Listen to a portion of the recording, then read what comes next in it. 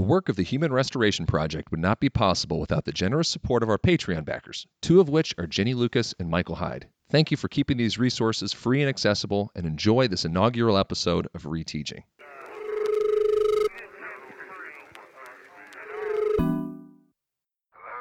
This is an audio recording of an article published on January 30th, 2020 to our Medium page by me, Nick Covington, titled A Progressive Response to Ed Reform's Lost Decade.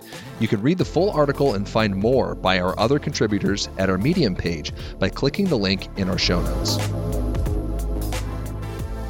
It's fitting that the Fordham Institute's Robert Pondiscio begins his latest piece, Ed Reform's Lost Decade, Twilight of the Technocrats, with what could have been the epitaph for this generation of education reform, from Jonathan Alter in the 2010 film Waiting for Superman. Quote, 25 years ago, there was no proof that something else worked.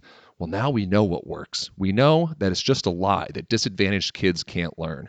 We know that if you apply the right accountability standards, you can get fabulous results. So why should we do something else? End quote.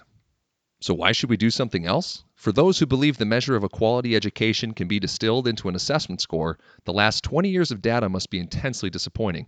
2019 NAEP scores for both 4th and 8th graders were up marginally compared to 1992, while down marginally compared to 2017. According to recently released 2018 PISA results, while there have been some science gains in recent years, especially among students in the lower scoring percentiles, 15-year-olds scoring below average in math and reading had even lower scores in 2018 than their counterparts in 2000 and 2003, respectively. Meanwhile, we have the largest wealth gap since the Roaring '20s. Poor kids are more likely to remain poor. We're approaching a nearly $2 trillion student loan debt bubble. We face a broken political system following a global trend of democratic backsliding into authoritarianism. A drug and mental health crisis combined with a broken healthcare system has seen U.S. life expectancy decrease 3 years in a row.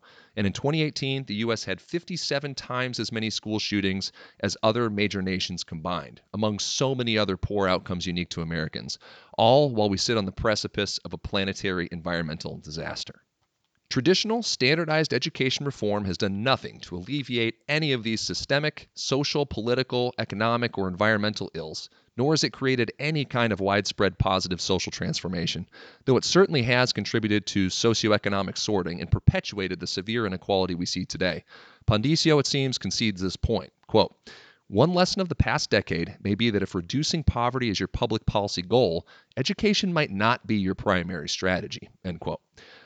So if the last 20 years of top-down school reform, through No Child Left Behind, Race to the Top, the Common Core, haven't improved our overall social, political, and economic, let alone educational health, however, they have cost trillions of dollars to implement over time.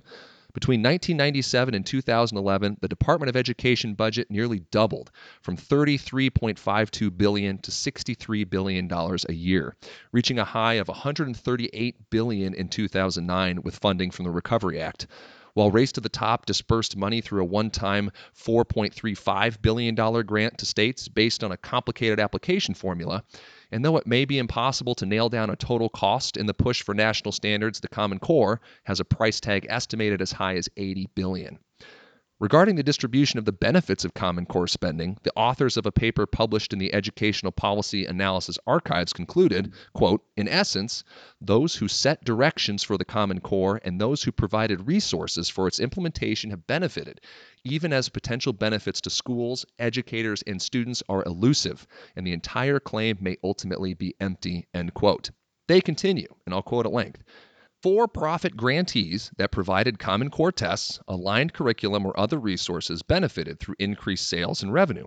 A survey of vendors of educational software and digital content indicated that their market grew by 57% between 2010 and 2011 and the 2012-2013 school years due to the Common Core and related demands for new assessments.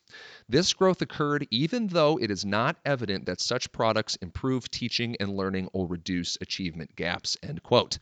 And even as the authors conclude, quote, implementation has driven attention to metrics and measurable growth at the expense of attention to non-tested content or student social, emotional, and civic development, end quote. But what explanation is there for knowing more today about what works than at the outset of reform, while the benefits of what works have failed to materialize? Of course, Pondisio blames, quote, intransigent vested interests, including teachers' unions, school boards, superintendents, and administrators, quote, who have no incentive to reform and reliably block it at every turn, quote, and claims that, quote, institutional racism, segregation, and the broad array of social ills that have diverted education reform's attention from its core business of teaching and learning, end quote. Aside from the fundamental issues of the de facto segregation of schools, chronic underfunding, and the fact that states vary wildly in their spending on elementary and secondary education as a percentage of GDP, blaming teachers and their unions as intransigent vested interests misses the point that while those doing the very labor of teaching bore the consequences, the incentives of accountability-driven reform went to markets adjacent to schools. While the market grew for for-profit vendors, testing companies, and distributors, the period of 2009 to 2018 also saw public sector union membership decline by 3.5% and teacher pay fall by 4.5%. At the same time our national attention was shifted away from the social and emotional well-being of our students, teacher voice was being devalued and teaching was deprofessionalized for anything other than its relationship to the testing and standards machine. This essential shift in our attention and the work of teachers from cultivating social, emotional, and civic development to micromanaging measurable growth for students and value-added performance for teachers should be a metaphor for the reform movement broadly. As we stand now before a decade of flat test scores, yet have acquired a profound mental health crisis in which suicide is the second leading cause of death among youth aged 15 to 24. Again, as Pondisio reaffirms in his piece, quote, so much reform, so little to show for it.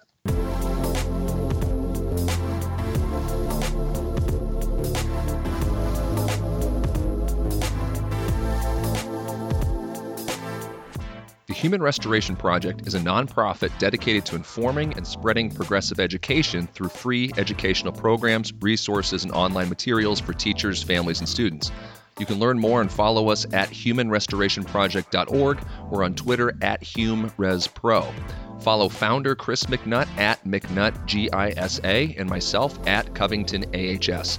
If you want to continue the conversation, be sure to add the hashtag RestoreHumanity.